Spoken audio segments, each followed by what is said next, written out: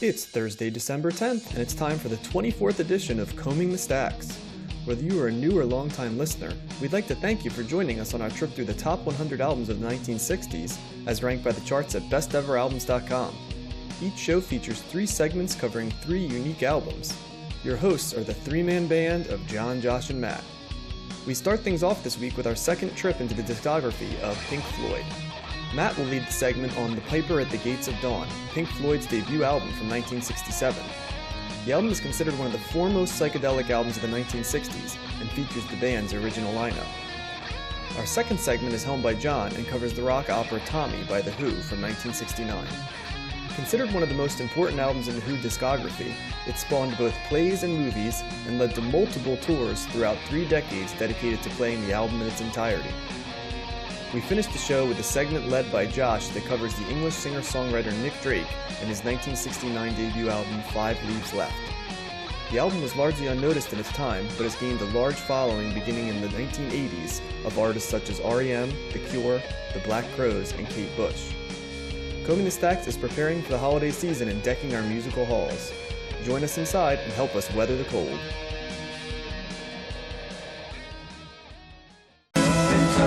Saturn, over on Miranda and Titania,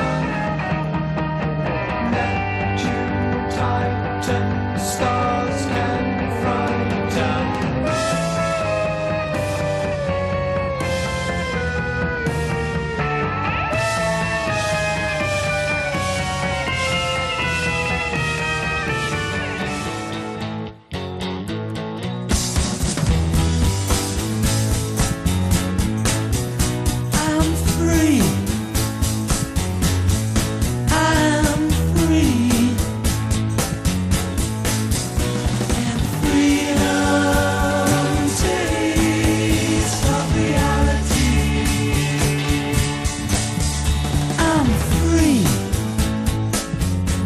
But a fruit tree, so very unsound, it can never flourish till its stalk is in the ground.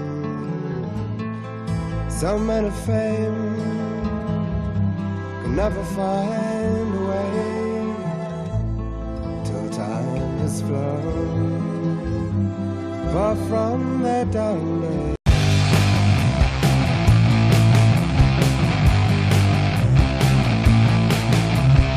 December 10th, 2020, and you are listening to the 24th episode of Combing the Stacks. It is an exciting episode this week as we're going to cover Pink Floyd, we're going to cover The Who, and we are going to, for the first time, dip into the catalog of Nick Drake. But enough about that, let's do the quick check-in this week. Matt, how you doing? All right. Hanging in there. I'm ready for the holidays. I was watching some Christmas specials the last couple of days and getting my I haven't had any eggnog. Oh, okay. You know what I watched? I watched Santa's Magic Toy Bag, which when I told Sherry about that, she thought it was something very dirty. Yeah, that sounds like a porn. It sounds like it's not. It's actually I didn't realize this. What is it? I don't even know if I know this. Yeah, it was a Christmas special that I watched when I was a kid. I think it might have been on Showtime. And there were a couple of other similar types of shows that were like Halloween special. There was a Valentine's Day special. And they're puppets, but they're like knockoff Muppets. They're not Jim Henson. And when I didn't realize who was behind it until like Fraggle Rock, although that was that was Jim Henson. That was Jim Henson though, right? Yeah. So Santa's Magic Toy Bag was Paul Fusco. And does anybody know who Paul Fusco is? I have no idea. The creative genius behind the hit comedy Alf. Oh, no wonder you like this. Yeah, but I didn't know that. I didn't know it was the Alf guy. But the Alf guy did it before he did Alf. He did a series of like holiday puppet specials, and this was from 1984. I swear. You know what I love about Matt, Josh? Here's what I love about Matt. I remember that I talked about a movie that I watched as a kid, right? That I enjoyed, but it was called Monster Squad, which I told you guys, you really shouldn't listen. I loved it as a kid, but I'm sure it's going to hold up. It's not going to hold up. It's going to be terrible, right? And sure enough, you guys watched it, and it didn't hold up, and it was terrible. But that didn't mean that I didn't love it. I love that Matt still will watch a show now and still think it holds up with total sincerity. So I don't know. Does it hold Matt, up? you have that childlike wonder. No, it doesn't hold. I was hoping that it would hold up, and it doesn't. And Cherry was just looking at me going, this is terrible. And I was just, Yeah. I'm sad, man. I hate it when that happens, that I just, have this idea in my head. And Nostalgia is a, you a had potent drug. yeah. It is. As we do a podcast on albums from the 60s. which is it nostalgia if you weren't alive for it? So, Nope. We don't, so it doesn't count for us. it's it's history, right? So we'll say we're going to be a historical review until, well, I guess the 80s, but I don't even know if that I qualifies. think I actually Not really got- to the 90s. I think I actually bought Josh a copy of Monster Squad for his birthday several years ago. Yeah. And I Really? More than several at this point, but yes. Yeah, it was not a good idea because No, it was I'm good. sure. I Oh, think you liked it? I think I ended up selling it in a yard sale to cut down my DVD collection. Oh, there you go. You made some money off me. Yeah. Thanks. But I did 43 watch it, cents. for the record. There you go. Wolfman's got nards. It's a well-respected movie actually among the horror community. Is it really? Hmm. Well, I wonder if Yeah. Santa's Magic Well, Toy there you Bag go. is well respected amongst the Christmas community. I have to look that one up. I cannot recommend that just on name alone. And I think the amazing thing to me is you had Showtime in the mid 80s, Matt. I did. He was, yeah. I Wow. believe so. Yeah, we had it That's- early on. Showtime, whenever it was when it first came on, I remember having it, and I think that's where it was. Wow. I think that's where it came from, and we had it taped on VHS. And yesterday was probably the first time I've seen it in like 36 years. So Well, we had a pretty nice cable package, but we never got like the HBO Showtime channels, so I'd only get those for about a week every year, when they'd have the preview, and it was sort of like all the stuff you'd heard about. So I've made up for it as a adult though by getting as much TV as I can.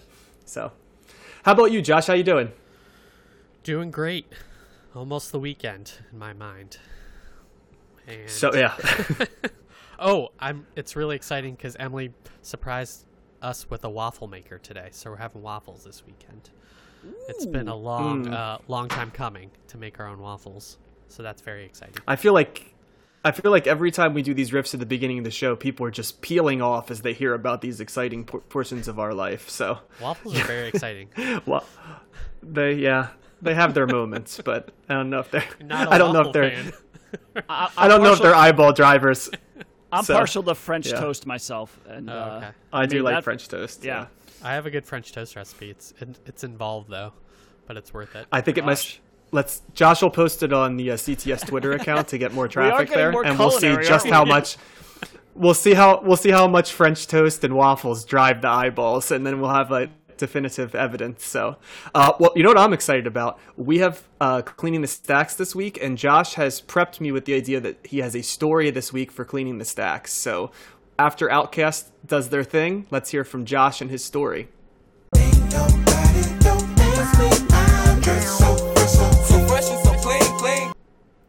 All right, Josh, the floor is yours. Yeah, so my dad called. He was listening to last week's episode while putting up Christmas lights in the front of their house, and specifically, What better way to listen to CTS? Yeah. no, than doing Christmas lights. Not only that, he was listening to our discussion of Captain Beefheart and Trout Mask Replica, which he then proceeded to listen to Trout Mask Replica while putting up Christmas lights. Of all albums for us to drive, it's the one album where they're like, really, you shouldn't listen to this, even though our idea is to get you to listen I to know. it. So. I thought it was hilarious that album would be associated with putting up Christmas lights, but he did say he really appreciated our discussion on it because it made him at least come to the album with some perspective and preparedness as to what he was getting into. And I don't know if he necessarily enjoyed it. He did say that album was made for people on drugs and LSD, he thinks. So John, he totally Yeah, I'm pretty certain he's right. Josh's dad doesn't think much of your recommendations because if I recall, you had a strong recommendation not to recommend that album. Well, so. it's the Garden of Eden concept, right? You know what I mean? You can't lay off the forbidden apple. So. Mm-hmm. Well, it sounds like we have another non-endorsement of Trout Mask Replica. Yeah. I'll be interested to see if we have anybody who is willing to fight the good fight for I think that- Trout Mask I think- Replica. I think that makes 4 now, Yeah. if I'm not mistaken. If my math is correct. It's 4. funny. it's funny because the people who do like it are like John Frusciante of like the Red Hot Chili Peppers and like David Lynch, and just it's like a menagerie of folks that have had their own, interesting struggles along the way. So perhaps you had to have walked a crooked path to truly understand that. None of us are artists either, like those people are. Artistes. Also, Not in that way, no. Also, I did see you can buy a musical saw on Amazon for $80. I saw it. So I was contemplating sending that to Matt so he could learn how to play. I'm wondering A musical saw for Christmas? Yeah. I'm wondering in the world of musical saws if that's a good deal. Like, is an $80 musical saw like a good deal, or is that expensive? I mean, who knows? I'm just imagining these poor delivery people who are overwhelmed, like having to deliver a musical saw to Matt's Risking their cottage lives. in New England. Gotta have my saw, damn it. All right, that's all for me. Well, what about you, Matt? Our musical saw Matt has some things to do as well. I just have a quick one. We were talking about last week the Beatles album Help, and I neglected to mention, I didn't realize the stat that Ticket to Ride was the first Beatles song that was recorded that goes over 3 minutes. Oh, And interesting. when I read that, I was like, I can't. So I went through every album, and it's true, with the exception of You've Really Got a Hold on Me, which comes in at 3:01. And Ticket to Ride was 3:10, but You Really Got a Hold on Me was actually a cover. So the true, Cover, yep. by the first Beatles song, Ticket to Ride was the first one that goes over 3 minutes. And I never knew that. I was So the surprised first to learn original that. composition. Yep. Wow, interesting. And only the second overall that was on any proper album. And You Really Got a Hold on Me was just 1 second over. So They they were had a lot of concise. short songs. Yeah. That wouldn't last though, because they'd have some longer ones along the way. I think isn't Hey Jude known for being the first song of, is it over 5 minutes? That's close to That 7, was I think. on the radio. Yeah. If something about it, there was a mark of they recorded over a certain mark that in Right. pop music you weren't supposed to go over. I want to say it was 5 minutes, but that's a cleaning the stacks for another That sounds week. about right. Well, that's a different album that we're going to do the White Album. Oh, Oh, actually, it's not on the White Album. That's a single. So What's the longest? I was going to say it's not on any album. Is it Hit Revolution 9? Is that the longest Beatles song? Ooh, well, that's maybe. I mean, that's not really a song. I mean, probably the longest proper song is "I Want You, She's So Heavy" off Abbey Road. That's a long track, but Cool. but yeah, first song over 3 minutes. Ticket to Ride. It's a good trivia we question go. right there. Yeah. It sure is. Well, that's a good one. And Matt continues to find ways to continue to make the Beatles relevant. And Lord knows he's going to have to, because we cover about 9 more Beatles albums this And decade. I'm not done either. I got more for this episode left. So we're not even covering the Beatles, so that's. No, I know, but I they're feel gonna like make we're an going to chase appearance. off. All right, well, they always do. We're just going to start replacing songs with Beatle facts instead for our opening. Well, it's funny because we mentioned LSD, and we're going to start with the Pink Floyd album to start, which was credited to LSD if I remember correctly, but Matt will, I'm sure, clue us in on that. The Piper at the Gates of Dawn. Yep. So Piper at the Gates of Dawn is going to be our first segment by Pink Floyd, their debut album. I will take over number 2 from a band, and earlier Matt said a quick one, a band that made an album at one point called A Quick One, The Who, Tommy, one of the most well-known albums of the 60s. And then Josh will be taking us a little bit off the beaten path into Nick Drake's catalog. 5 Leaves Left will be our final segment. So segment number 3, and I know that's a very influential album with a lot of musicians. So I think it's going to be 3 pretty fun segments. I won't belabor it anymore. I think it's probably time for segment number 1, Pink Floyd, Piper at the Gates of Dawn. Matt, the floor is yours. All right, so this is Piper at the Gates of Dawn, and in the intro montage, we heard Interstellar Overdrive, and now we're going to hear a clip from Bike. I've got a bike, you can ride it if you like. It's got a basket, a bell and rings and things to make it look good. I'd give it to you if I could, but I borrowed it. You're the kind of girl that fits in with my world. I'll give you anything, everything, if you want things. I've got a cloak, it's a bit of a joke. There's a tear up the front, it's red and black, I've had it for months. If you think it could look good, then I guess it should. All right, so that was Bike from the Pink Floyd's debut album, Piper at the Gates of Dawn, which was comes in at number 27 on the best ever albums list of the top 100 albums of the 60s. It was released in 1967, and it was the 8th ranked album of that year and 158 of all time. It was recorded between the months of February and May of 1967 and released on August 4th of that year. It was produced by Norman Smith, who we've talked about before. He has produced. He worked with the Beatles, and he worked with the Pretty Things. If you remember, we talked about them way back earlier on. Norman Smith was very prominent around this time, working with a variety of bands. And actually, as we were speaking about the Beatles before, they did record this record at the same time that the Beatles were recording Sgt. Pepper. And at one point, the band was invited to watch the Beatles actually record Lovely Rita. So the title of the album, which incidentally is one of my favorite titles of any album. I think that's just a very Piper at the Gates of Dawn. Sounds like a evocative title. It's just it's cool. It comes from. Does anybody know where it comes from? No, I was wondering. It's mythology, isn't it? In a sense, yes, but in part. But it's really taken from Kenneth Grahame's 1908 novel, The Wind of the Willows. Wind of the Willows? Yeah. Yes, okay, yeah. So this was one of Syd Barrett's favorite books, and the book contains a visionary encounter with the god Pan, who plays his panpipe at dawn. And so that was the inspiration for Piper at the Gates of Dawn. I remember hearing that book when I was in like first grade, if I remember correctly, which it seemed a little bit adult for first grade, but yeah. Yeah. So this is considered a psychedelic rock album, as John, you alluded to that a little while ago. Although at the time, the record company EMI tried to downplay the role that psychedelics and the underground scene had on Pink Floyd, putting out a press release stating that, quote, "The Pink Floyd does not know what people mean by psychedelic pop and are not trying to create hallucinatory effects on their audiences," which might be the biggest lie in the history of rock music. That is not true. No.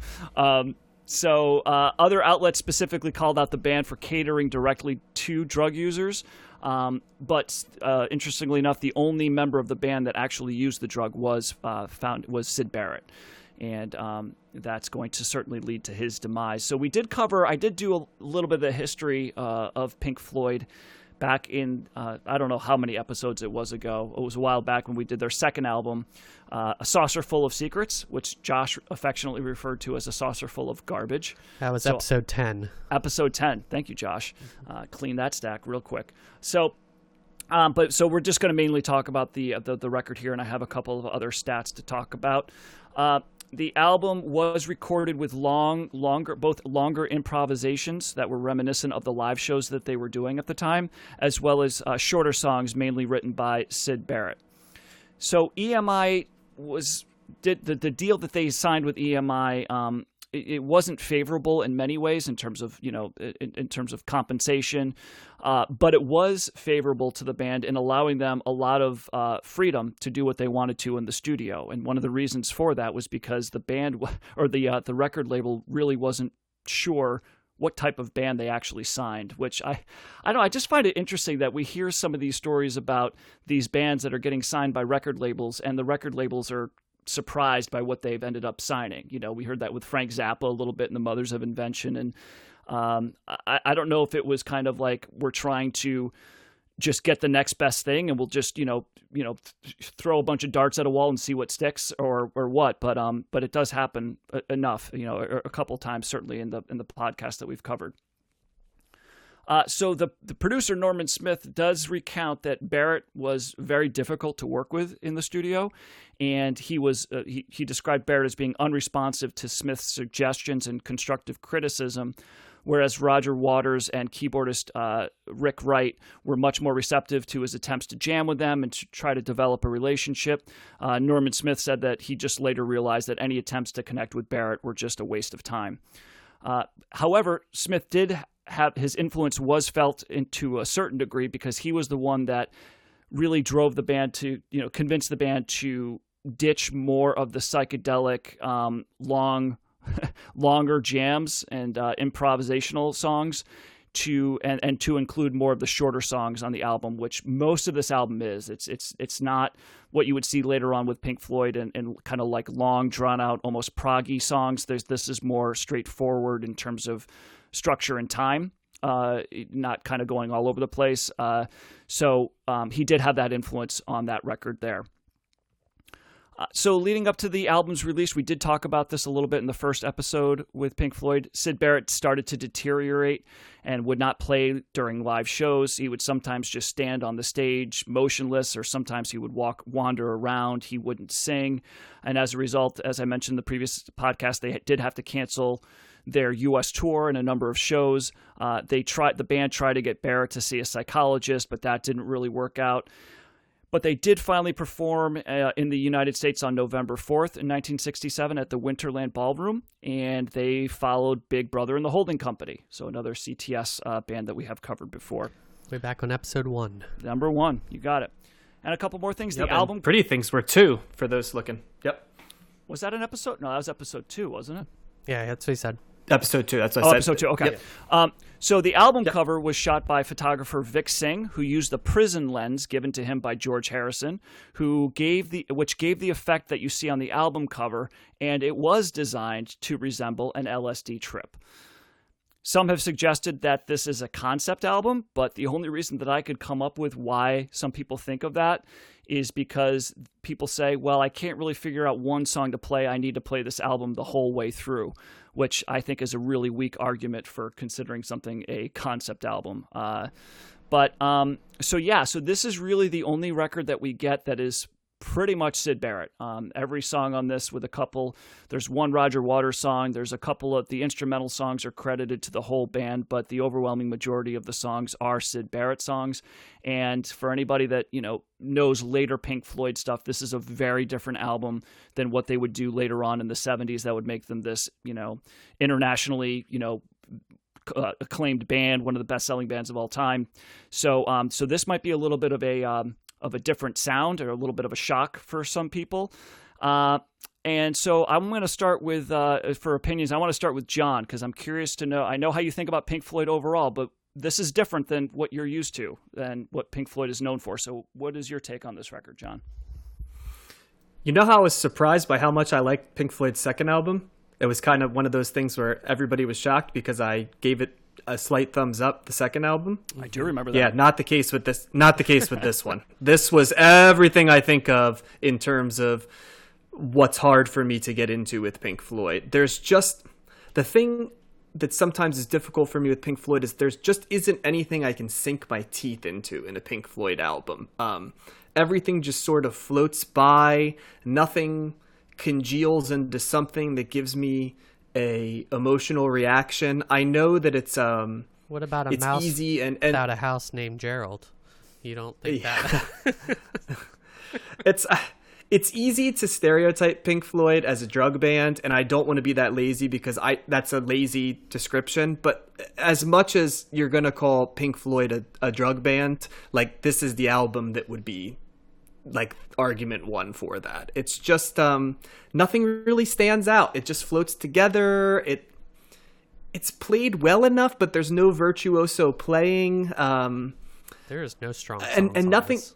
Nothing that interests. Yeah, nothing really interests me. It just kind of floats by. I can't say it's bad, but it's when I used to joke around all the time with Matt and to some degree Josh, but certainly Matt because I know his feelings on Pink Floyd, and I would say that at its worst, Pink Floyd is the band that always won the vote at the planetarium by all the stoners to listen to when we'd have like 6 different options for laser shows, and there'd be all these great bands, right? Like Laser AC/DC, Laser U2, Laser Beatles, and Pink Floyd would win because the stoners would get together and they'd do drugs and they'd watch the planetarium. And like those 25% of people, Pink Floyd and the planetarium was profound, and for the other 75% of people, Pink Floyd was laborious, to say the least. And this album was like the personification of that feel with them. I can't say that everybody wasn't proficient on their instruments, but nothing, unlike other albums that we've talked about and we'll talk about, and even this episode we'll talk about, nothing stands out in the musicianship. And I know Pink Floyd well enough later to know that members of the band can play their instruments. You know, maybe not at a virtuoso level or a standout level, but this just everything muddled together, and it wasn't an unpleasant listen. It just was bleh. Like, that's the best way I can describe it. But I'm interested to hear you guys if you enjoyed this cell. I don't get the feeling from what Josh just chirped in with that he's going to feel much different than I do, but maybe Matt will have a different opinion. But Josh, what do you think?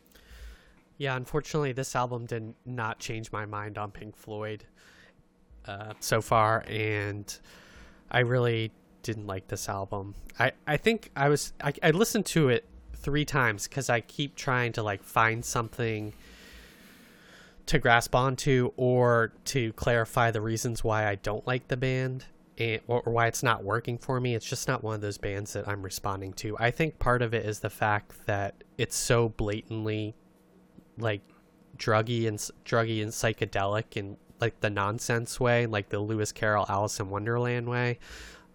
You know, songs about the gnome and the bike and the silly lyrics about the bikes, and even that song Flaming, which I hate, has Yippee in it. He's like, Yippee, you can't see me, or whatever he says. And the different weird like psychedelic sounds that they put in, that repetition of doi doi doi on the power touch H or however you pronounce it. I can't get in with that. And even in comparison to the last album, where I remember saying that there were certain parts where it sounded like it was gonna go in one direction, like with a cool guitar part or something, and then it didn't do that. And I didn't even get that here. There was I like the opening of Lucifer Sam, which is the second song, and that's just kind of like this cool guitar repetitious guitar part, but nothing else really stood out to me, or there wasn't really anything that I liked, unfortunately. Even silly songs like the one about the doctor, the stethoscope one, take up thy stethoscope and walk. It was kind of catchy, but the lyrics just then pushed me back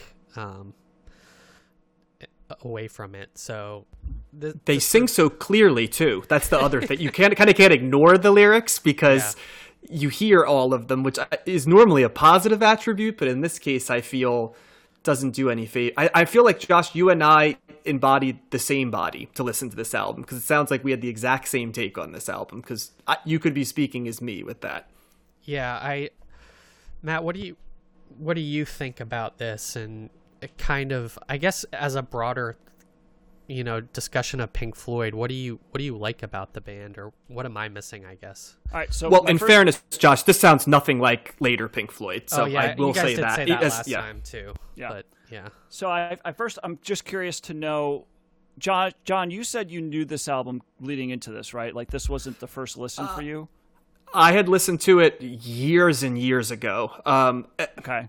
I certainly haven't listened to it nearly as much as, 1970s Pink Floyd, or even, the nostalgia Pink Floyd from the late 80s, when The Wall and stuff was coming in, or back again, right?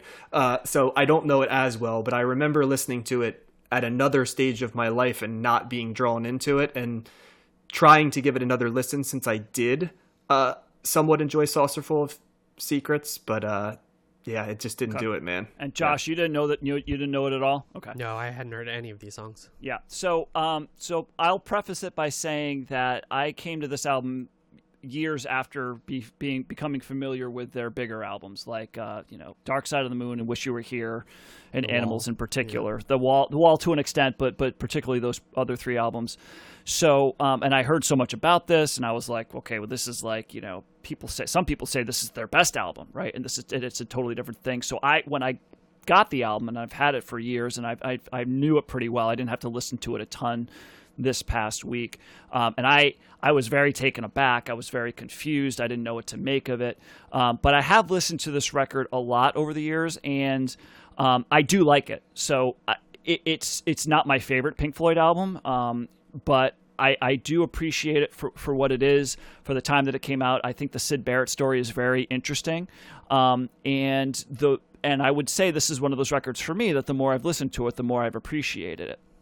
I totally get what you guys are saying and why you don't like it. This is not a album I would recommend, a novice to start with. This is not the Floyd album that you would. This is a different level, but it's cool knowing where they go. It's cool to kind of go back to this and see, where they started and what Syd Barrett was doing. And I do like, what he's doing. It's kind of ridiculous. He's kind of like a child. A lot of these lyrics are kind of like they're either nostalgic or they are, talking about, like the gnome. It's like this medieval kind of thing. Matilda Mother is basically a song about, it's like a thing about nostalgia where he is trying to get his mother to tell him more about the story. He's trying to recapture something up from his youth, but it doesn't really work out. And then a lot of the songs go into these trippy breakdowns and, very psychedelic types of sounds that at the time were very different and groundbreaking. But it definitely sounds dated, right? This sounds like, Josh, you mentioned Lucifer Sam. I like that song a lot, and that's, to me, sounds like something that would be in Austin Powers, that guitar part would be something from, something like that.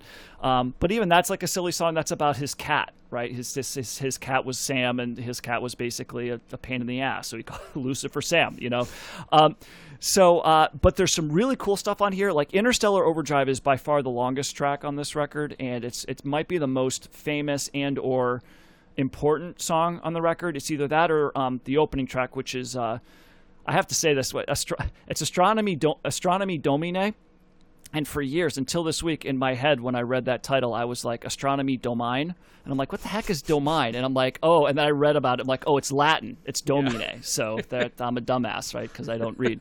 But Interstellar Overdrive, I love that guitar riff. I think that's got a really cool part. It's one of those songs that it starts well and it ends well, and the middle part is a bunch of just very reminiscent of this like freeform jazz experimentation, jam, and it gets a little bit much. It's like the song's a little over 9 minutes.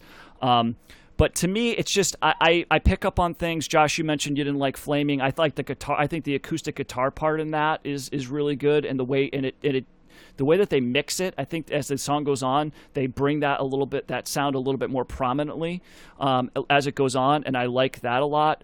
Again, I wouldn't say I love this record, but I do like it, but I've listened to it for many years, and this week when I had the headphones on, I was listening to it more intently. Yeah, I did like it a lot. And Bike makes me laugh. He's basically talking about, I've got a bike, you can ride it if you like, but it's not I'd give it to you, but I can't because I borrowed it. It's just these really simplistic lyrics that just make you laugh. And Barrett was an interesting dude, man, and a lot of people see this as being the genius of Syd Barrett. And I don't think that I'm quite as much there as other people are, but I do like the record. It's very interesting.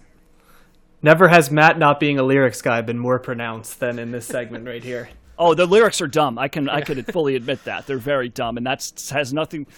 It's very slightly to do with what I like about it, because when it does make me laugh, and it's the ridiculous nature of some of them make me laugh. This does kind of veer into that area, though, where sometimes, as much as I can like 70s prog rock, all the talk about warlocks and, fantasy characters and ancient mythology and stuff like that, you can trace a lot of it back to this and those themes. Led Zeppelin is another band that goes into that often with those themes. So, and folk music also loves those things. So, if you like those types of music, you may like this as well. John, what's the what band do you like the most that does those types of lyrics? That what offends you the least, or is it, you know what I mean, or is it like, it doesn't offend me ever? It's like this album, for example, doesn't offend me at all. It's just not my cup of tea, as you'd say. We're gonna have so much to talk about with that type of stuff in the 70s, Matt, that I want to save those bullets in my gun until we get there, because it'll give me plenty to talk about when we get there. But sort of that like mythology driven lyricism doesn't always hit with me. Gotcha. I think I don't respond to like the dreamlike nature or like playful nature of the lyrics. For for some reason with this type of psychedelic music. Yeah. Just off-putting to me. Can either of you pick which song was the Roger Waters song? So that's a good question. Was it Flaming? no. Was it chapter 24? No, and that's why I wanted to ask to see if you knew, because it blows my mind that it's this. It's Take Up Thy Stethoscope and Walk. It's Oh, it's wow. a Roger Waters song, which, I mean, Roger Waters. That doesn't sound anything like what Roger No. Waters would write later. Yeah. No, and he was the main songwriter after Barrett left. Right, so that's it's what I'm like, saying. Yeah. It has nothing. It doesn't to do even with the sound direction. like.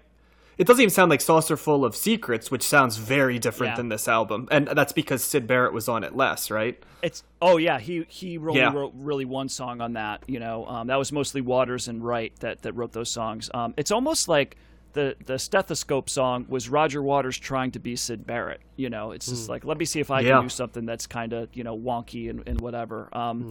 But I would.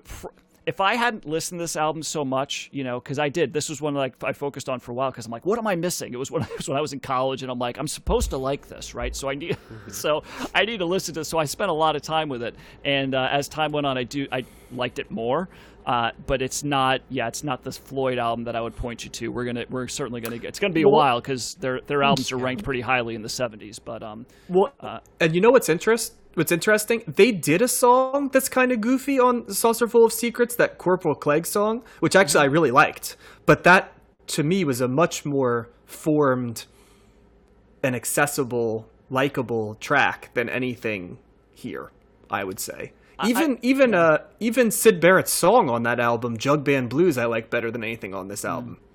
I will say this, though. If I compare this to like another straight-up psychedelic album that we've covered, the 13th Floor Elevators, I think one of the things I appreciate about this, much more so than that one, to me, this one is much more varied in the sounds.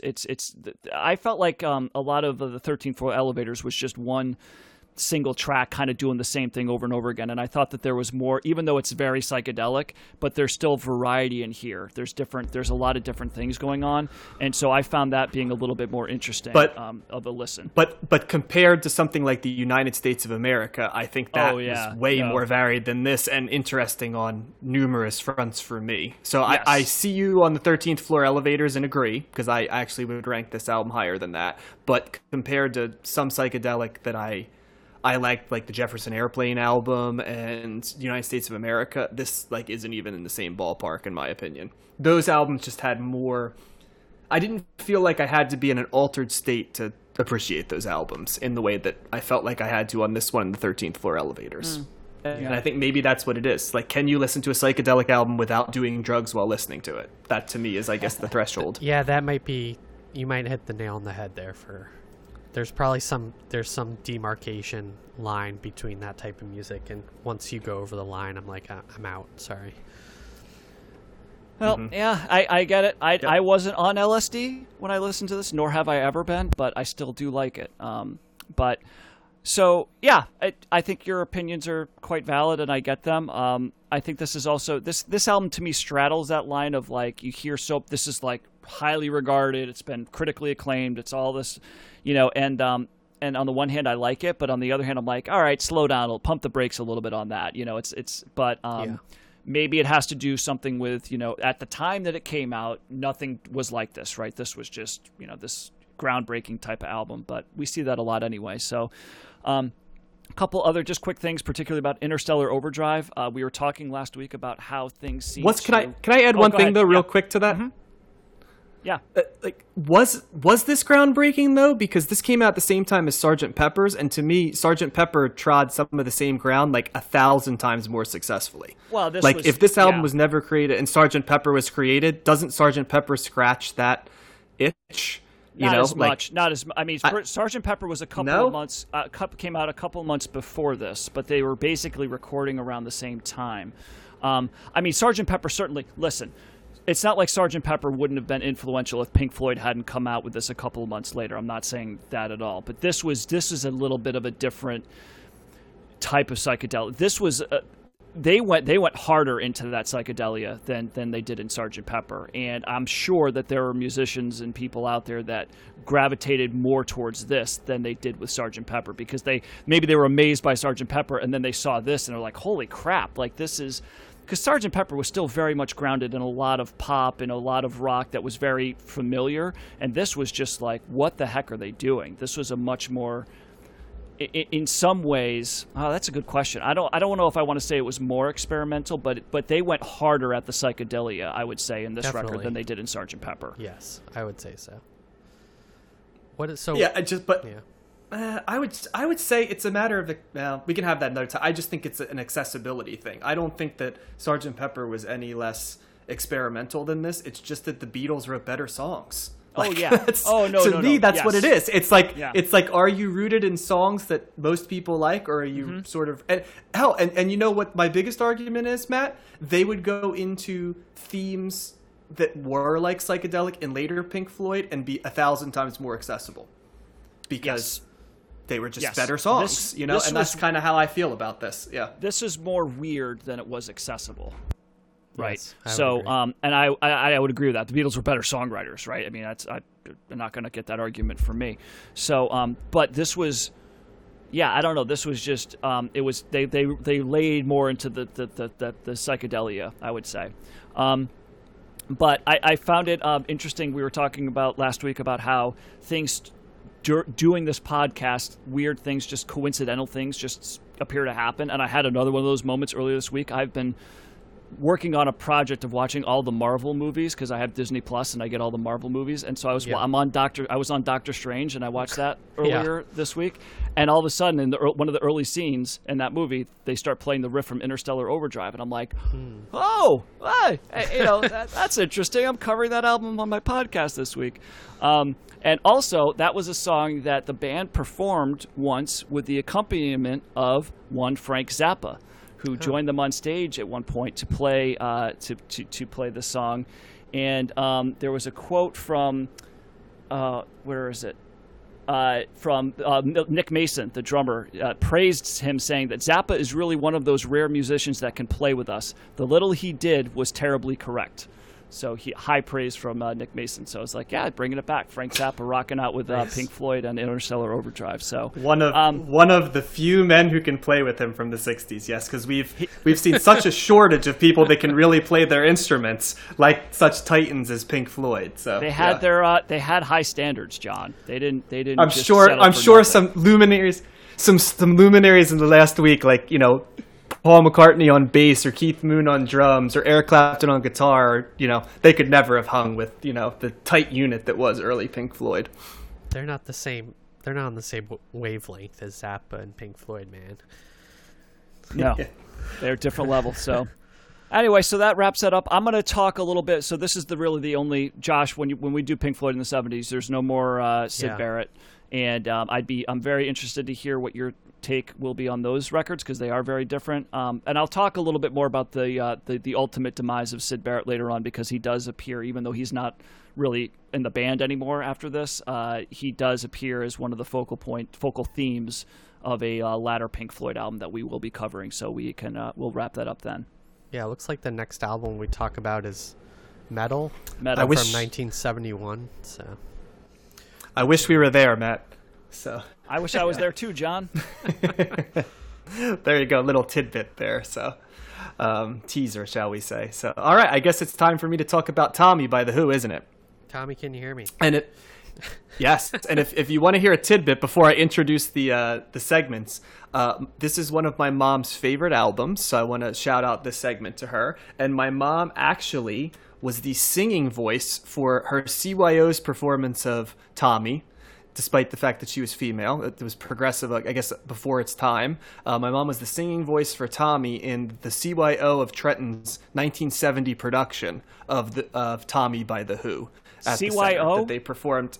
Yes, Catholic Youth Organization, Matt. The youth group for so this one. They this did this one with was Catholics. Did this and my performance? My mom. That was the Jesuits. You know what I mean? There used to be progressive Catholics back in the day. So, And my mom and dad have seen Tommy performed in person several times, so I know I'm the person who least tends to talk about family connections. But the Who are a shared love of both of my parents, especially this album. So anyway, the Who is the Who Tommy is the third Who album that we've done, and their fourth studio album. You know, you can dig back in the archives for the Who Sell Out, or Who Sells Out, I should say, and Who Sings My Generation. In earlier segments. This was released on May 23rd, 1969, and comes in with a robust run length of 75 minutes and 15 seconds, thus making it Josh's favorite recording technique, the double album. This, if you haven't figured this out already, and this is going to be a theme when The Who goes into anything that's called a rock opera, and a lot of their songwriting, you guys probably can guess, but I'll throw it out there. Who composes things that are called rock operas for The Who? Matt? Who composes them? Pete Townsend. Yes. You got it. Whenever there's something that is, I'll- whether it be was- the Who Sells Out, a concept album, or this, or Quadrophenia, you know, thought it it's was a always harder Pete question Townsend. than- No, I'll be honest. I was Yep. trying to think of Pete Townsend's driver, that slippy, slappy guy, whatever we talked about, whatever that Skippy. Yep. He did a Yeah. song, and I was trying to think of that name, and I couldn't come up with it. Speedy so I just Speedy? said Speedy Keen. I was trying. Edie Keane. Yep, there you go. I was trying to So- do that. It didn't work. So I'm sorry. Sorry, man. So that was my attempt to bring you guys into it. I'll go back into doing a long cold read right here. Don't forget So, go ahead, Josh. the songs. You didn't introduce the songs yet. Let me introduce this. Jeez, oh man. Okay. Well, the song that I'm going to play before this is going to be Pinball Wizard, which you may have heard of. And the song in the opening montage was I'm Free. So here you go. That deaf, dumb, and blind kid sure plays a mean pinball.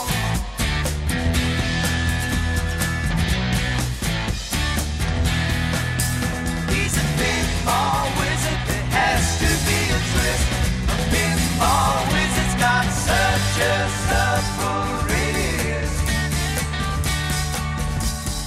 How do you think he does? I don't. All right. Thanks, Josh, for doing that so we don't have to hear your omniscient voice come in and You had remediate me along you the had way. you had like a 2 or 3 week stretch there without Josh having to interrupt that. So I know. So you see, know, see if we can it's- break that. we can see if I get through that and the closing and not screw that up. That's my two I didn't want white to whales in go terms of too getting through long this. into it before. Well, it's good you came in, Josh, because I was about to ask the following question. Would you like me to give you a couple paragraph synopsis of the plot of this album? I can't wait. Would you like it, or should I just leave it alone? All right. no, So I'll do try it, my do best it. to make this. So it's important to know that this storyline of this album, which has often been sort of maligned for not being necessarily the most coherent storyline, which is something when you hear concept albums in 1960s tends to be something that often comes with it. As you know, we've covered SF Sorrow by the Pretty Things and some other concept albums, and you know the plot gets lost at certain times. But Townsend was following a guy by the name of Meher Baba at this time, who was a spiritual leader who basically called himself God on Earth, and he stayed a practitioner of his teachings. I think to this very day, he still subscribes to some of them, but certainly throughout the 70s and 80s. And so this was his attempt at taking Mr. Baba's teachings and turning them into music. So here is, and it's never been described by Townsend exactly what the plot is, but here's what, as much as, you know, can be hashed out, what people have sort of collectively thought the synopsis of the album is. British Army Captain Walker goes missing during an expedition and is believed dead, and that is what's covered in the song Overture. His wife, Mrs. Walker, gives birth to their son Tommy, the song It's a Boy. Years later, Captain Walker returns home and discovers that his wife has found a new lover. The captain kills the lover in an altercation. Tommy's mother then brainwashes him into believing he didn't see or hear anything, shutting down his senses and making him deaf, dumb, and blind to the outside world. 1921. That's the song, 1921. Tommy now relies on his sense of touch and imagination, developing a fascinating inner psyche, which is covered in Amazing Journey and Sparks. A quack doctor claims his wife can cure Tommy, as covered in the song The Hawker, while Tommy's parents are increasingly frustrated that he will never find religion in the midst of his isolation, covered in Christmas. They begin to neglect him, leaving him to be tortured by his sadistic cousin Kevin and molested by his uncle Ernie. Fiddle About is the song that covers that. The Hawker's drug-addicted wife, as covered in The Acid Queen, gives Tommy a dose of LSD, causing a hallucinogenic experience that is expressed musically in Underture. And we'll talk about Underture, but when you know that's what it is, it definitely gives it another layer. As Tommy grows older, he discovers that he can feel vibrations sufficiently well enough to become an expert pinball player, pinball wizard. His parents take him to a respected doctor, the song There's a Doctor, who determines that the boy's disabilities are psychosomatic rather than physical. Tommy is told by the doctor to go to the mirror, as expressed in that track, and his doctors notice he can stare at his reflection.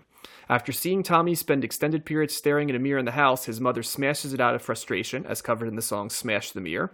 This removes Tommy's mental block, and he recovers his senses, realizing he can become a powerful leader of men, as covered in Sensation. He starts a religious movement, I'm Free, which generates fervor amongst its adherents, such as Sally Simpson, and expands into a holiday camp, Welcome/Tommy's Holiday Camp, the song. However, Tommy's followers ultimately reject his teachings and leave the camp, as covered in We're Not Gonna Take It. Tommy retreats inward again, as seen in See Me, Feel Me, with his continuing statement of wonder at what encompasses him. End of Parable. Did you guys get all that as you listened to it the first time around? Nope. Wow. I will say this. I have known this album for a while. I never knew that it was a psychosomatic thing. I thought he was just born deaf, dumb, and blind, like a Helen Keller type thing. Oh, yeah, no. Yeah, no, it's definitely, if you listen to the lyrics, you can tell that they allude to it being psychosomatic multiple times. Yeah. I think that a lot of people just know that, that deaf, dumb, blind kid sure plays a mean pit, and that's kind of what you lock into, but there's a lot of songs before you get there. Yeah. So, well, anyway, 20 million people bought this album over the years, and it is in the Grammy Hall of Fame. The album took 6 months to make, leading to a long period of touring where they toured throughout all of 1969 and all of 1970 and played this album at Woodstock, the Isle of Wight Festival in both 1969 and 1970, and the Met Opera House. They also brought this back at multiple times during their career and played it full length in the 70s and the 80s at different times, and would sprinkle songs in during live performances all the way up through the 2000s.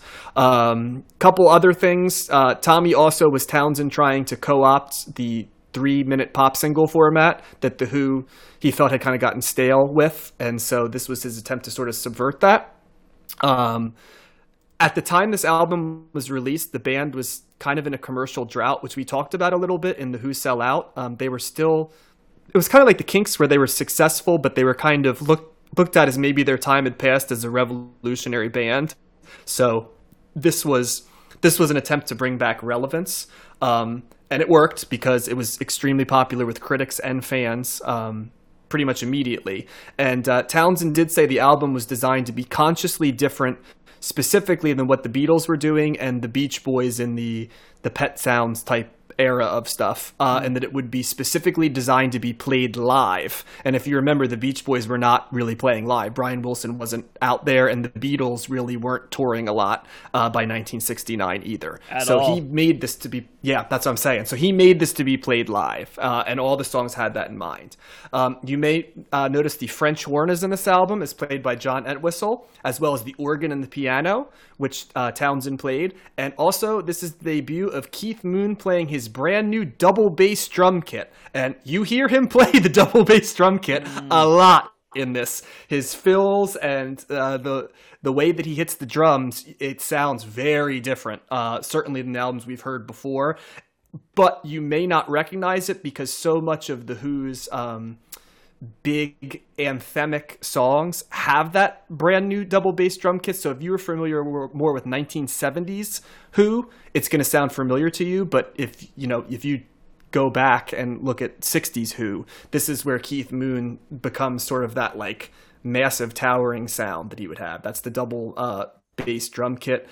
A couple anecdotes about it. The song Pinball Wizard was actually specifically tailored for New York Times critic Nick Cohn, who was known to be a pinball fan, and the band sort of unabashedly said that they wrote it hoping that the New York Times would give the album a positive review. It actually this album allowed The Who to clear their debt and in clearing their debts, they no longer really had to listen to their record company, and they credited that with not having to do what the record company said. And Townsend and Daltrey both said that that is ultimately what led to albums like Who's Next, Quadrophenia, Who by Numbers, and Who Are You, their next 4 albums. And they say that they don't think they would ever been able to make those albums if they hadn't been able to clear their debts. So they can thank Tommy for that. This hit number 2 in the UK and number 7 in the US in 1969, and then it re-entered the charts in 1970 and hit number 4 at that time.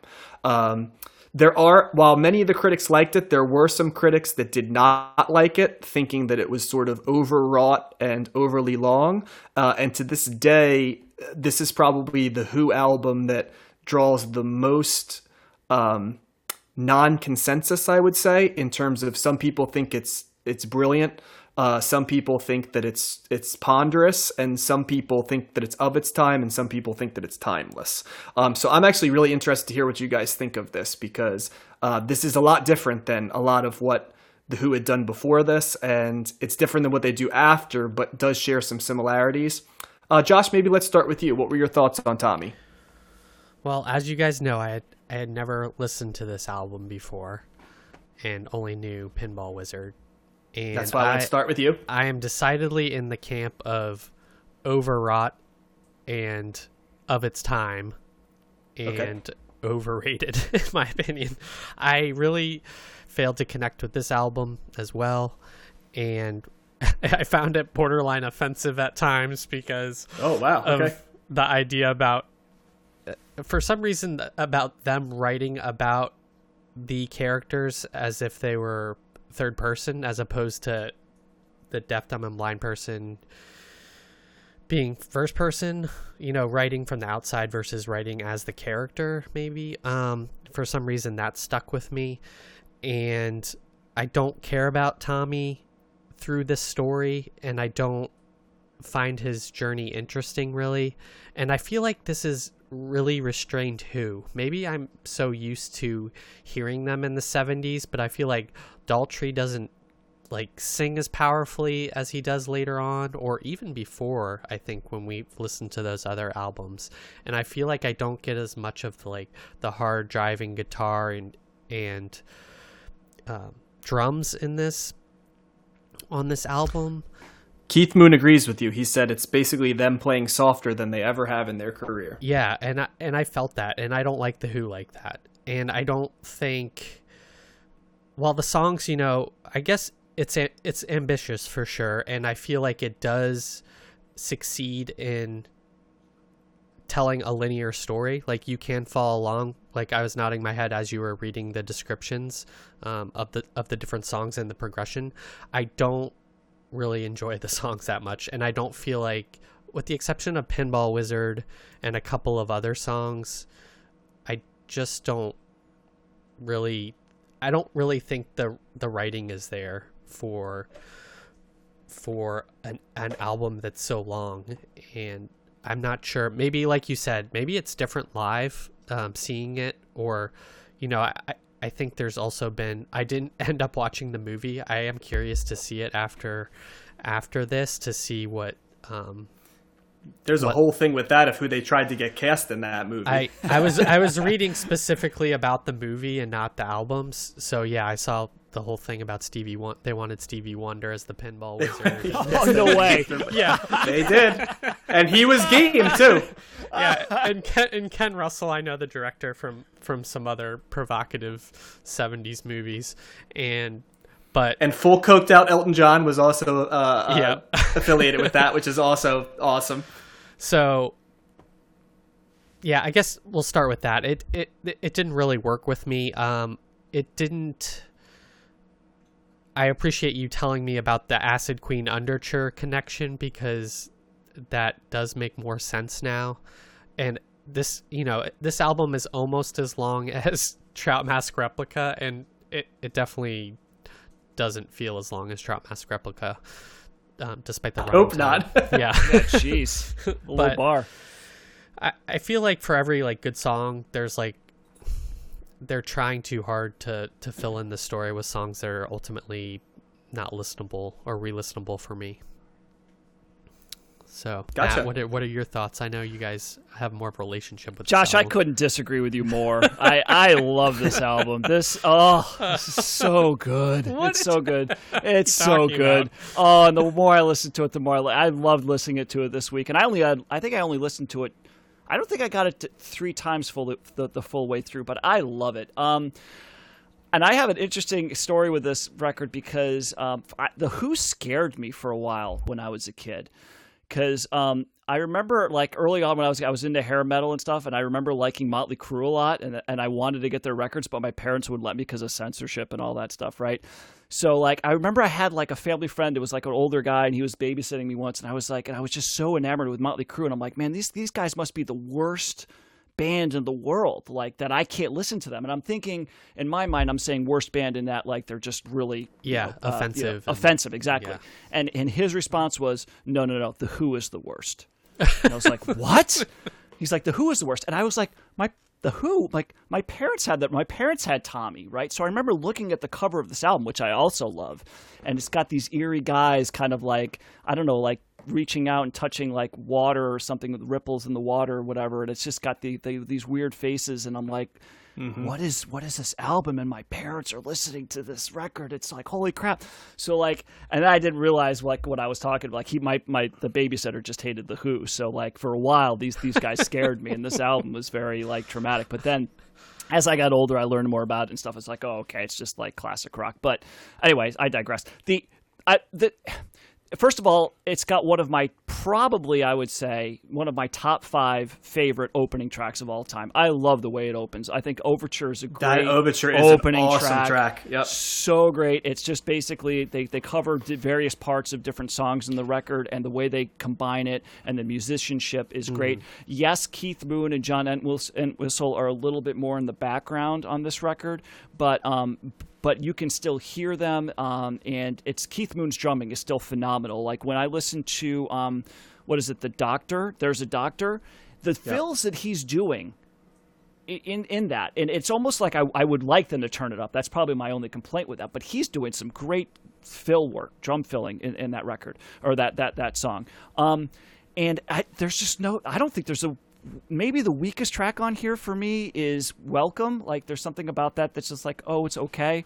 But I love everything. The Hawker is great. That little guitar part, the dun, dun, and then you've got like Keith Moon on the timpani, dun, dun, dun, dun. It's a very powerful song. I totally get it. I totally forgot about it when I was listening to this. I was like, that's a great song. And then the Entwistle songs, man, that guy writes some creepy ass songs. He's got the that's torture. his deal, yeah. Yeah, he's doing the Cousin Kevin, the torturing song, and then some creepy the Uncle lyrics. Ernie song, the molesting song, and put the Cousin. That's Kevin what he did, song. though. He outsourced the creepy songs to Entwistle on every album, even on The Who Sell Out, which we covered. You remember the weird song? Like they were all Entwistle songs. Yep. Yes, and that was a good decision. The Cousin Kevin song is one of the most fascinating songs on this for me because it's a harsh song. I can't really say it's melodic, but yet it is. It's melodic in a very different way, and the chorus of that and the progression of the notes is so interesting. It's so unique, and the more I listen to it, the more I love it. It's just, and I think Pinball Wizard is a great song too. It's like in the middle of the pack for me. It's like when you have a song as good as Pinball Wizard, and I put you in the middle of the pack in terms of my favorite songs. I mean, to me, it's just a great album. It's long. I get that. It's a slog to get through the whole thing, but if you got the time, I think it pays off. The story is always kind of muddled. We talked about this before with concept albums and rock operas. Yep. It's not really that good. It was interesting to hear John give the synopsis because there were certainly bits and pieces in there that I was like, oh, I didn't know that, right? Because I just didn't. But I don't know, man. I don't know what it is. I totally disagree with you. Maybe you need to listen to it more. Maybe this just isn't your thing. But this is a classic record, and I am certainly in the camp of I can't get enough of Tommy. All right. Well, perfect, because I straddle the line between both of you guys. And I'll say this. My favorite versions of The Who are the proto-punk early Who and the sort of the big stadium Who that I think has kind of been over commercialized to the point where they're underrated because their songs are played so often that you forget how great some of their songs are, because CSI, for example, just, prostitutes them across the board. So those are my favorite versions of The Who, because they're both versions of it. And I will also say that as rock operas by The Who go, I'll live and die by Quadrophenia, and we'll get there eventually, but that's the one that is my favorite. I think that if this album was a single album, this would be a fantastic album. I think that as a double album, it's just a little bit too long, and I think I kind of agree with Josh that for every song that I really like, there's a song that just doesn't hit me, but much like Matt, I also feel like the stuff that hits is really, really good. Overture and Underture are both... Underture's as good a 10 minutes, and I'm not a long song guy, but if you're going to do 10 minutes, to me, Underture is how you do it. Everything about that is really good in terms of the musicianship, the pacing, the placement on the album. I love it after The Acid Queen, which is another song I really like. You talked about Pinball Wizard, but I'm Free is I think a great Who song along the way. I have always liked Sally Simpson quite a bit as a deep cut Who song as well. And I, unlike most concept albums, I do think there's a linearity here and a coherence with the story that the music sounds like what's being talked about that is rare in a concept album. It's also important to know that this was released in 1969. And I know earlier you talked about nothing sounded like Tommy that came out. This was ambitious even in an era of ambitiousness. So I always give points for that because it wasn't like the Who were reinventing anybody's wheel. They were inventing their own wheel. And it's funny because I've always thought that the Who and the Kinks were kind of lost at birth in some ways. Like British groups that to some idea wrote about British themes, loved concept albums, loved, the Who Sells Out, Tommy, Quadrophenia, the Kinks, we're going to cover Village Preservation, but we've done a bunch along the way. Lola comes later and stuff. But there's a little bit of that here, with Pete Townsend and, Ray Davies are the guys that were willing to push that envelope and take chances. So I will always give The Who credit for that. You can hear Keith Moon becoming big arena rock drum Keith Moon. As Matt said, the fills are, when you think Keith Moon, the speed of how he drums and the fills are the two things that stand out. And he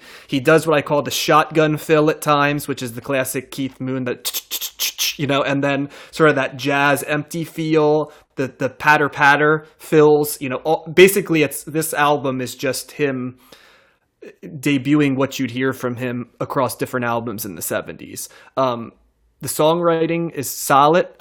Pete Townsend, I'm always amazed by how good a guitarist is because I forget sometimes because the rhythm section of The Who is so good. But yeah, he's a really excellent guitar player. And so I would definitely give this a listen if you've never heard it. I can't guarantee you'd like it, and it is a long listen, so you have to be prepared for it, but you really can't write a history of the late 60s without this album. And I think that's something to be said for that. Yeah, I think this is probably the most successful rock opera concept album that there is, although I haven't heard Quadrophenia either, and I was just looking at the movie for that, and that seems intriguing also. But I do like that Matt, you mentioned the overture containing snippets of songs throughout the album, and I do like how they bring that back. They incorporate different song snippets throughout the whole album as well. Or I hear audio cues to reference other songs or maybe even the overture. I think that's well done. Like I said, it's ambitious, but I think the more we listen to these albums from the 60s, the more I appreciate the conciseness and the getting to the point of albums. And I would say, building off of that, I overall I agree, right? I think it's hard to make a album really good that's also really long, right? Yeah. To sustain someone's attention for well over an hour, Right. go borderline hour and a half that some records do, whether it's double albums or later on in when in the CD era when there weren't technically a double album, but they were still like almost 80 minutes long, right? Well, would you say, Matt, that some of that is because you're not using a discriminating eye in a lot of cases? You're just throwing everything on there, and some of it's just should be left on the heap?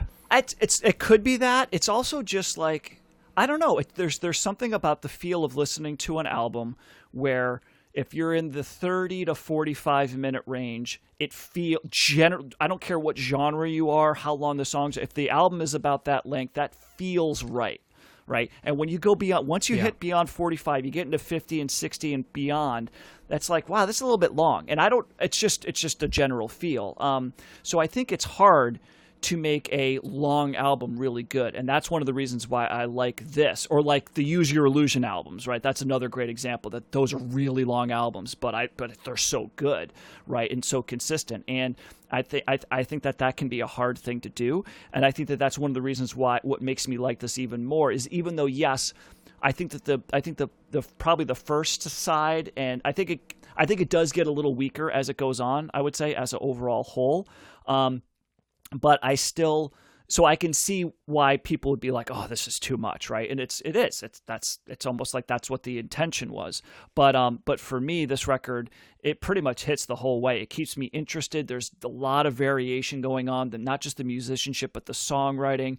They're varying the vocals, the structure. You've got short songs. You've got really long jam out songs. It's a little bit of everything. And it's just done so well. The production's really good, just very high quality all around. And it's just, I just really like it. And I'm curious, John, because I'm just looking at the Wikipedia page here. It looks like all the songs are basically Townsend songs with those Entwistle songs. What's the Sonny Boy Williamson? He wrote The Hawker, which is one of my favorite songs on this. Who is this guy? Do you know anything about this? I don't know a whole lot about him, to be 100% honest. I think that's going to be the definition of a Cleaning the Stacks next week. But I'll look into it because I just did a quick thing on Wikipedia, and that I think that's probably worth it because it seems like he might have died in 1965. So that song exists. Like, how does that exist? Well, you know me, I don't like to go long.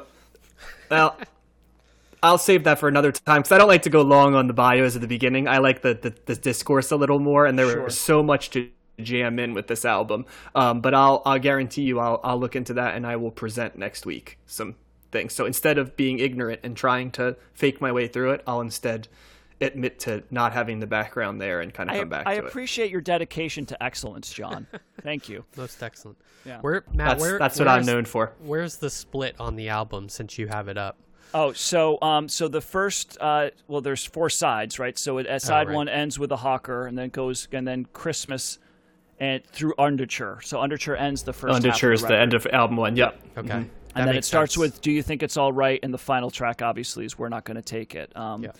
So it's I love it. I loved revisiting it. It had been a while since I had listened to this, and I knew that I liked it, but I don't know, something about, maybe it just hit me right this week. But when I listened to it the 2.5 to 3 times that I listened to it this week, I was just like, man, this is great. I need to listen to this more. So big thumbs up for me. Nice. Yeah, definitely listen to it once if you've never heard it. I mean, I'm glad I went on the journey, but I don't think I'll be revisiting the album ultimately. And you know what's interesting? I don't think that any of the takes, and we had 3 different ones, I don't think that any of the takes are wrong. I really do think it kind of comes down to how it hits you.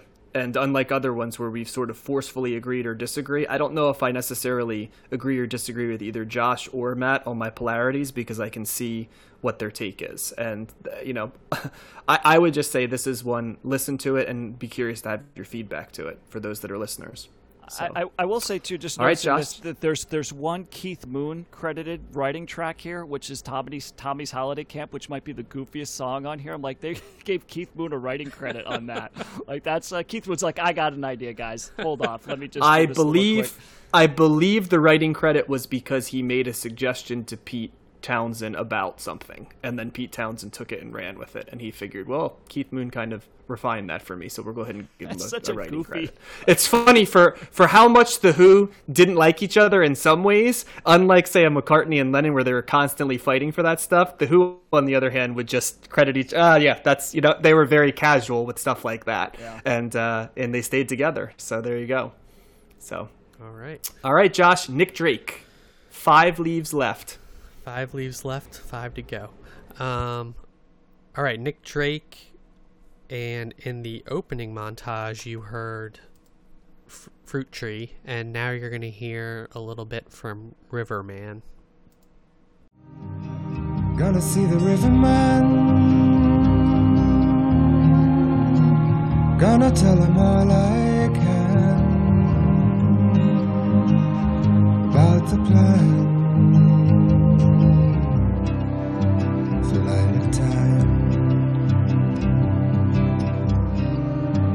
If he tells me all he knows about the way his river flows and all-night shows in summertime.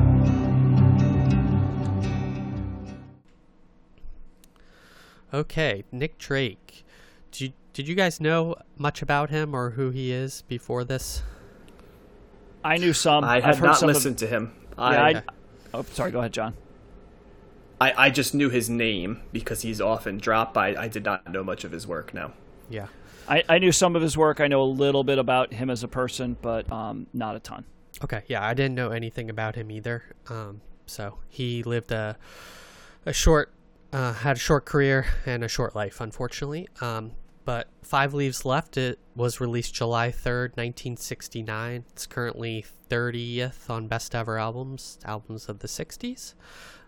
Nick Drake was born in 1948 in Burma, which is now Myanmar, to be politically correct. His father was an engineer, and that's what took him over there. And then he died in 1974 at the age of 26. He released this album when he was 21, and this is his debut album. Now, part of it, I'll say up front, he suffered from major depression his entire life, and he, as a result, he only released 3 albums, and it's said he died of an overdose of antidepressants. The doctor ruled it a suicide, but it could have been an accidental overdose as well. So that's ultimately what killed him. Factoring in the depression, he did not like to be performed live or to be interviewed. There's no known video footage of him. Only photographs and home video footage from his childhood exist. Another thing contributing to his depression, I'm sure, was he never saw success while he was alive. His album sold very little upon release. It was very much posthumously that he became popular and influential among many artists. Also, the antidepressant that he was taking was amitriptyline, which the brand name is Elavil, and that antidepressant is now discontinued by the FDA, and it's a different type of antidepressant, and with the popularity of SSRIs, they've kind of replaced that type of antidepressant. But anyway, he started out after coming back from Burma as a child. In England, he played multiple instruments in high school, including piano, clarinet, and saxophone, and that's kind of where he got his music start. He started playing in bands at that time as well. In 1965, he bought his first acoustic guitar and was self-taught. He learned finger picking and open chords himself. In 1967, he moved into London to his sister's place and enrolled at Fitzwilliam College, which is part of the Cambridge University system. So he's one of those English children who went from boarding school to grade school into the university system. It was at this time that in college, that he discovered British and American folk music. It was also during this time that he discovered marijuana, which he was a big a big fan of and pretty much smoked constantly, from what quotes were given about that. It was at this time he also started performing at bars and coffee houses in London. It was discovered by Ashley Hutchings, who was the bass player of Fairport Convention, who we touched on way back in episode 3 of Combing Stacks. Ashley introduced him to Joe Boyd, who was a 25-year-old American producer working in the UK and was considered influential in the folk scene there. And after Boyd heard a demo of Drake playing, he offered him a contract with his record label or production company called Witchfinder, which was a part of Island Records. Nick Drake recorded this initial album in 1968. Boyd was the producer and was inspired by Leonard Cohen's debut, which we have not talked about yet, but will be coming up soon, I believe, in future episodes. And he wanted a similar style for Nick Drake. This included string arrangements, which you guys heard, and backing from local folk musicians such as Fairport Convention's guitarist Richard Thompson and Danny Thompson from Pentangle, which was another prominent folk band at that time. The initial recordings did not go well. There was differences in opinion between Drake and Boyd as to the direction of the album. They were both unhappy with the arranger, Richard Anthony Hewson. So Nick Drake encouraged or wanted his friend to come in and do the arrangements from school, Robert Kirby, and so he was brought in with some trepidation, but he proved them wrong, and he did almost all the arrangements on this album except for the arrangement on Riverman. There were also post-production difficulties, and the album was poorly marketed and supported by Island Records. It received very little radio play, and Drake was also unhappy because the album information on the inlay was wrong. They had songs in the wrong order. It was mistitled in one track, and lyrics that were printed that weren't in the final versions of the songs that were recorded. Reviews of this album by the press were also mixed. And the title of the album is a reference to an old Rizla cigarette papers packet, which used to contain a printed note near the end saying only 5 leaves left. So after this album was released, he started to retreat more and more from live performances. He had some negative experiences from crowds, opening for bands like Fairport Convention. Later on, he would sometimes leave mid-set, and because his songs were in different tunings between songs, he would just sit between songs tuning the guitar and not saying anything on stage, and so not a good way to keep an audience interested in what you're doing. No, I would imagine that would not be a dynamic live performance. Yeah. So in 1971, he released his second album, Brighter Later. It has a more pop and jazzier sound with some drum and bass tracks in it, as Drake wanted to get away from the pastoral sound of this album. His depression also worsened during this time, and his family made him see a psychiatrist, and he was prescribed antidepressants at this time. He was still smoking marijuana regularly, and he was hesitant to take antidepressants because he didn't want it to affect his marijuana use. And his friend Robert Kirby described him as smoking, quote, unbelievable amounts of cannabis. And he started also showing signs of psychosis during this time. So that's pretty severe depression if you're showing signs of psychosis. One doctor actually said that he thought he had schizophrenia and not major depressive disorder. But his sister said that this time period is when things started to go wrong as well. Then he put out his third album in 1972 titled Pink Moon, and that's very stripped down. It's only him and his guitar on the entire album, with the exception of a piano opening on the opening track.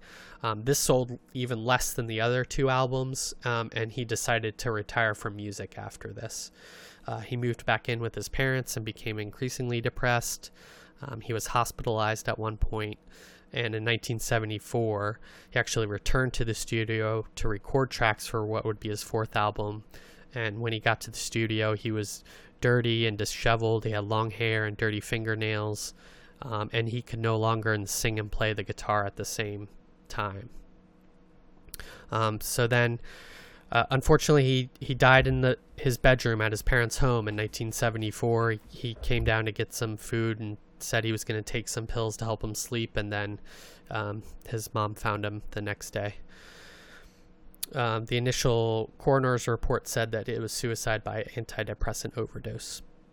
And then his family has, kind of said they don't necessarily agree with that. That's kind of where the discrepancy comes in. There was no posthumous articles or documentaries about him upon his death. All of his albums sold less than 5,000 copies. However, Joe Boyd did do a service to Drake because in his contract with Island Records, it said that his music is never to go out of print.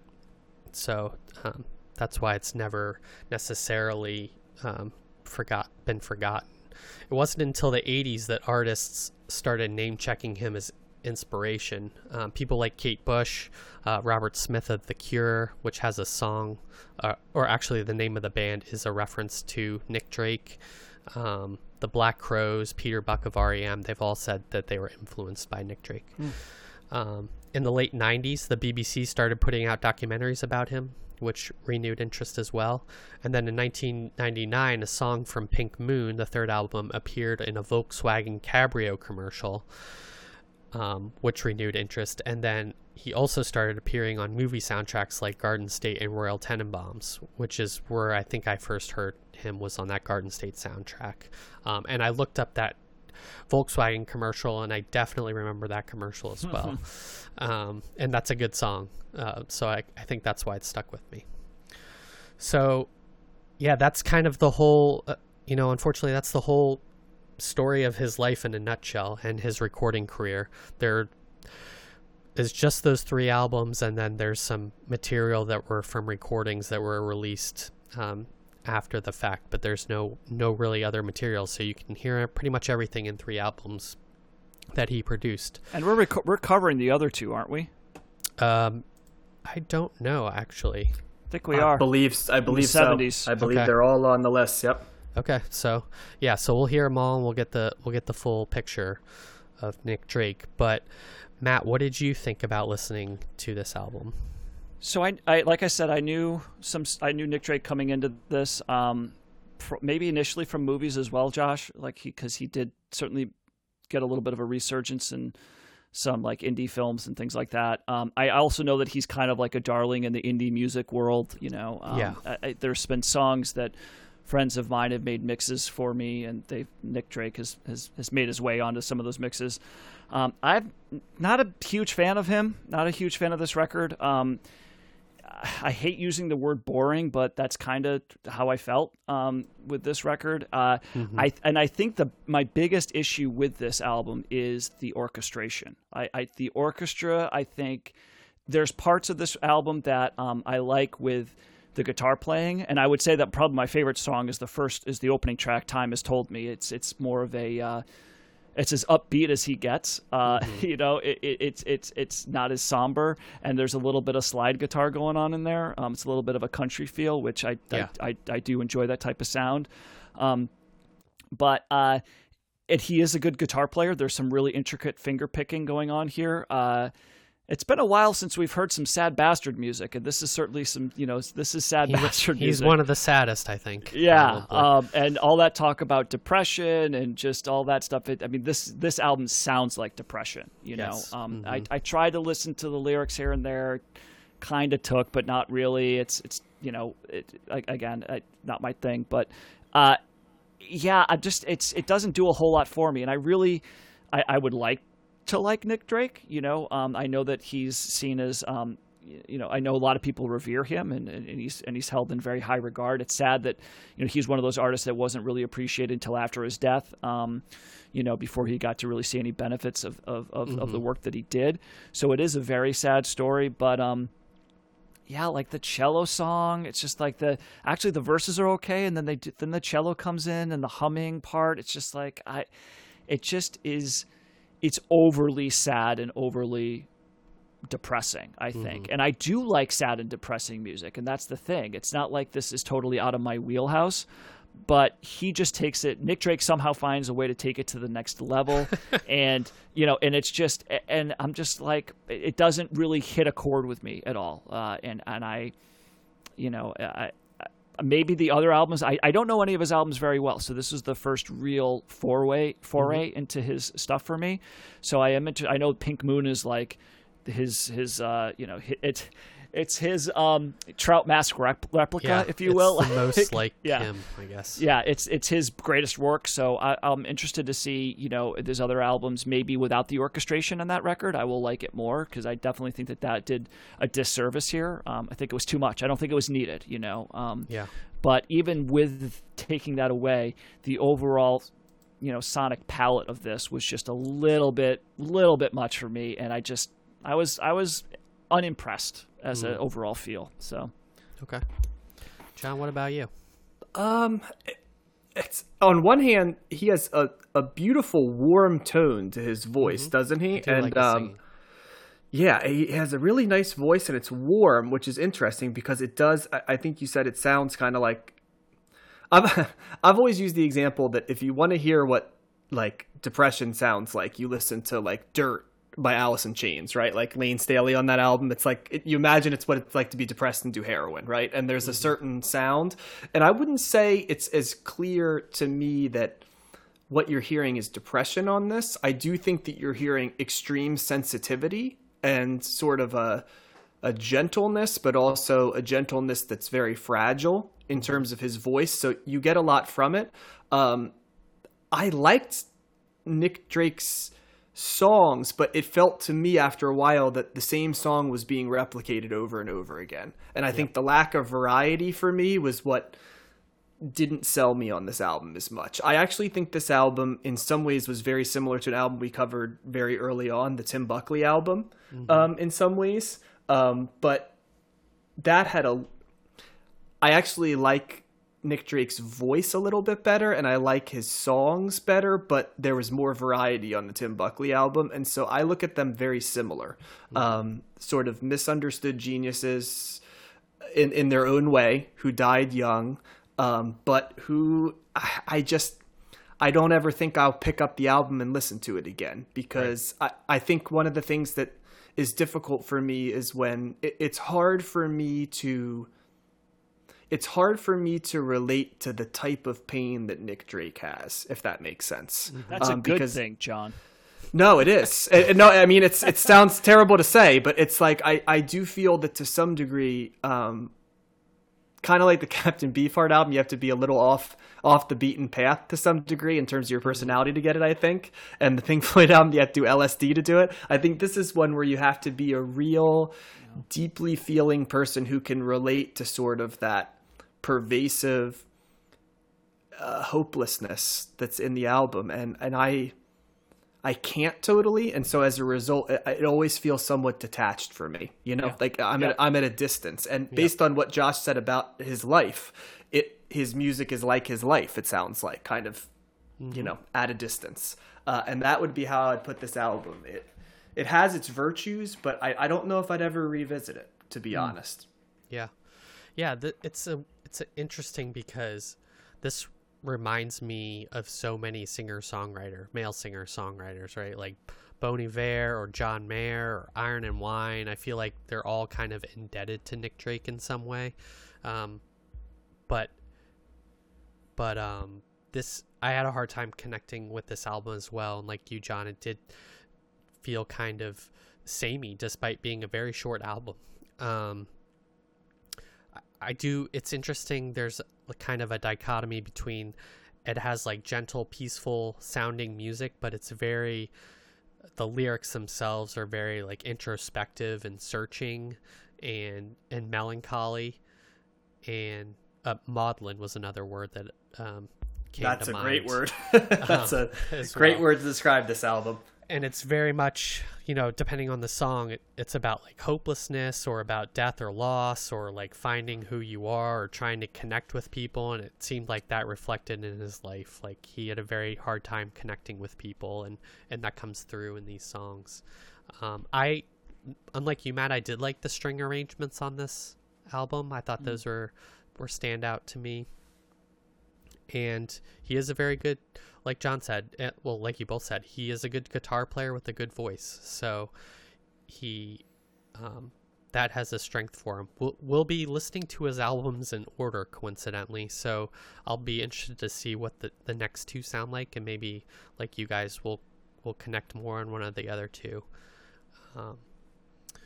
But yeah, it's surprising to me a little bit that this album is so high on the list. Yeah. But do you think some of that is that people can't help themselves with the tragic artist a little bit? I can't help but think the romantic, tragic yes, figure. It's like I always struggle with that. You know what I mean? Because there's plenty of artists who, I think it's the argument always when someone dies young. Like how do you context them, or does it elevate and there's just a romanticism to that, doomed romantic type of feel, Yeah. Well, and Nick Drake too has become an artist that's cool to like. Like it's hip to like Nick Drake, and and that's what I'm saying. Like I just know that so many people like him, and he's not an overall, in the grand scheme of things, he's not a well-known artist. It's not like you drop his name, most people never heard of Nick Drake. So that's why it's kind of like the cool underground thing to do, and it's like this is like a Pitchfork type of artist that they would be like, this is one of the greatest of all time, and you're just okay. I'm listening to it, and I'm like you, John. I think that's I'm not going to go back to this, and I'm not saying, and I do like his voice, and I think that some of the things that you're saying about that is right, but there's other artists that I would rather, like Sun Kill Moon is a good example of someone that's somewhat similar to this, and the stuff that he does. And I don't love all of his stuff, I forget that guy's name. It's the guy for the bass. He played the bass player in Almost Famous, but he does he was in Red House Painters, and he's got he does his own stuff. But it's a very similar to melancholy type of sound, but it's more interesting. I connect with it more. So so this is a little bit, like I said, it's a little bit in my wheelhouse. But the way that Drake does it. Nick Drake. The way that Nick Drake does it is very different feel to the other Drake's very music. Different feel. Yeah, I probably would rather listen to the other Drake, but this is just blah. It's just a whole lot of nothing, and I don't connect with him. Yep. Yeah. He seems in retrospect like the perfect artist to put on a mixtape or on a soundtrack, because like one song would probably fit in really well. But like listening to a whole album of it, that's a great way to put it, Josh. Work. I felt that way too. I felt like if I heard individual songs, I might feel differently. But when you get an overall theme of that cascading depression, it can wear on you a little bit. And it's the second straight week where there is an album that in this time of, uncertainty, it was not an easy listen, which I don't need my albums to be sparkly and optimistic. I don't. But, between this and Trout Mask Replica, it wasn't a struggle to listen to this a second time, but certainly I wouldn't say that it was a pleasure. It left me not wanting to go to that headspace again, I guess would be a good way to put it. Yeah, and I'm wondering if, like, all those people who really like Nick Drake, does it have something to do with the timing, right? Are we looking at an artist that was doing something that was just unique in that time? I mean, I will say it's not a dated record. It sounds like something that's that could be done today, but it's also because it's very stripped down and there's not a whole lot of production behind it, so you don't, it's not going to have that dated feel, but. I don't know. Well, I do wonder why he's so revered. Is John, the lyrics, are they really like they're profound? Fine, but I'll tell you what I think it is. I think it's that a lot of musicians themselves struggle with a lot of these same concepts, and to see someone who's like a true archetype of the suffering artist who isn't appreciated for his art till later, I think there's a lot of artists that look at that as very authentic. Not that you're not authentic if you're Jim Morrison or Jimi Hendrix, but both of those guys were very appreciated in their own time. So you know what I mean? It's not they died young, but they died young for the masses. Kind of in the same way that like a Tupac or a Kurt Cobain, right? You know, they transcended it and they did it. So who do you look for as sort of your archetype of like the musician with the authenticity and sort of the rare? You look for somebody a little bit under the radar, I think. And I think there's a little bit of that going on. And I don't want to undersell Nick Drake, but I do think that's a little bit of what the appeal is. Well, he certainly is authentic. You know, this guy is laying it all out there, you know, and you say whatever we want about him, but that's definitely true. You know, but yeah. So but like I said, the guy's name from Sun Kill Moon is Mark Kozelek, and that's a similar type of artist. He does have that kind of the morose, very somber, almost depressed, but he's got a little bit more variety in his stuff for me, at least with a couple of his albums, and I'm like I connect with it a little bit more, but I hope I like the other stuff, because like I said, I think that this is an artist that has the potential for me to like, but this was not the album for. If more of the songs were like the opening track, which was a little bit, and maybe one of the reasons I liked it more, because A, there was no orchestration, and B, it was as upbeat as I think he was getting, at least in terms of the music, the sonic sound that you were getting. That slide guitar he should do more slide guitar in his, pep it up a little bit, but clearly that's not where his mind was, you know, and he probably needed to do the sounds that he did. So, yeah. Gotcha. Yeah. So there we go. Yeah. We're probably all a little bit more depressed now. Probably the most morose bio that we have had on the entire time. That makes 2 straight weeks where Josh has had a hell of a bio to do. So, and Josh, you were thumbs down on every album this week. This was a rough week for you. I know. I was a little hesitant going in to be so negative, but that's how I felt. So you got to be real, man. You got to be real. I'm real like Nick Drake. You got to go watch. You got to go watch Santa's Magic Toy Bag and get some of that magic back, Josh. It's on. Please it's on Amazon Prime. And please don't do the equivalent of on the podcast of sitting up there and strumming your guitar in segments. We need you to be a little more active than that. Yeah. So, well, next week it'll be interesting because we're going to be revisiting 3 artists that we've covered, some not for a while and some very recently. Josh is going to dig back into Leonard Cohen for I think the first time since episode 2, if I remember correctly. And we're going to be doing episode 1 maybe even. Josh, which one was Episode 2. Episode 2. Okay, so I was right the first time. So we're going to be covering Songs of Leonard Cohen by Leonard Cohen. His debut album. Yeah. His debut, exactly. Matt will be doing Bringing It All Back Home by Bob Dylan. Certainly someone we've covered plenty on this and will still continue to cover. And I'll be doing another artist we've covered quite a bit, The Kinks. We're going to be doing The Kinks Are the Village Preservation Society. So that's going to be our 3 for next week. And we will officially be within the top 25 next week as well, guys. So we are really charging to the top of the charts. We're bringing it all back home, thoughts? John. Well done. I set you up for that one. So, any final thoughts before I sign off for us? No. No. I'm actually. I didn't know. I don't do planning ahead of time, but I didn't know what the 3 albums are next week. But those all sound good. I am very particularly the Kinks, the Preservation Society album. I was a big fan of Arthur. And I know that was the album that came after this one, after the Preservation Society, and I know that that's like the big one. So I'm interested to get back into that and love me some Dylan, man. Let's do Dylan every week. Let's just do it. We pretty much do. So you almost get your wish. So yeah. So all right, for Matt and Josh, I got it right, guys. This is John signing off this week for episode 24 of Combing the Stacks. Listen at the end for all of our platforms as well as our socials.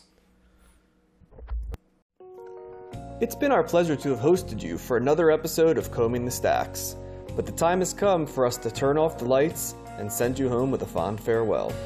Before you leave, remember that new episodes are available every Thursday on a variety of streaming platforms, including Anchor, Apple, Google, Spotify, Overcast, and Pocket Casts. You can email with questions, comments, or general feedback at combingthestacks@gmail.com or follow us on Twitter @combingthe. We'd also like to give a shout out to Defy the Mall, who performs our theme song Coastin', as well as Red Bellows, who are creating the ambiance you're currently experiencing by way of their track Phonetic. Have a great night!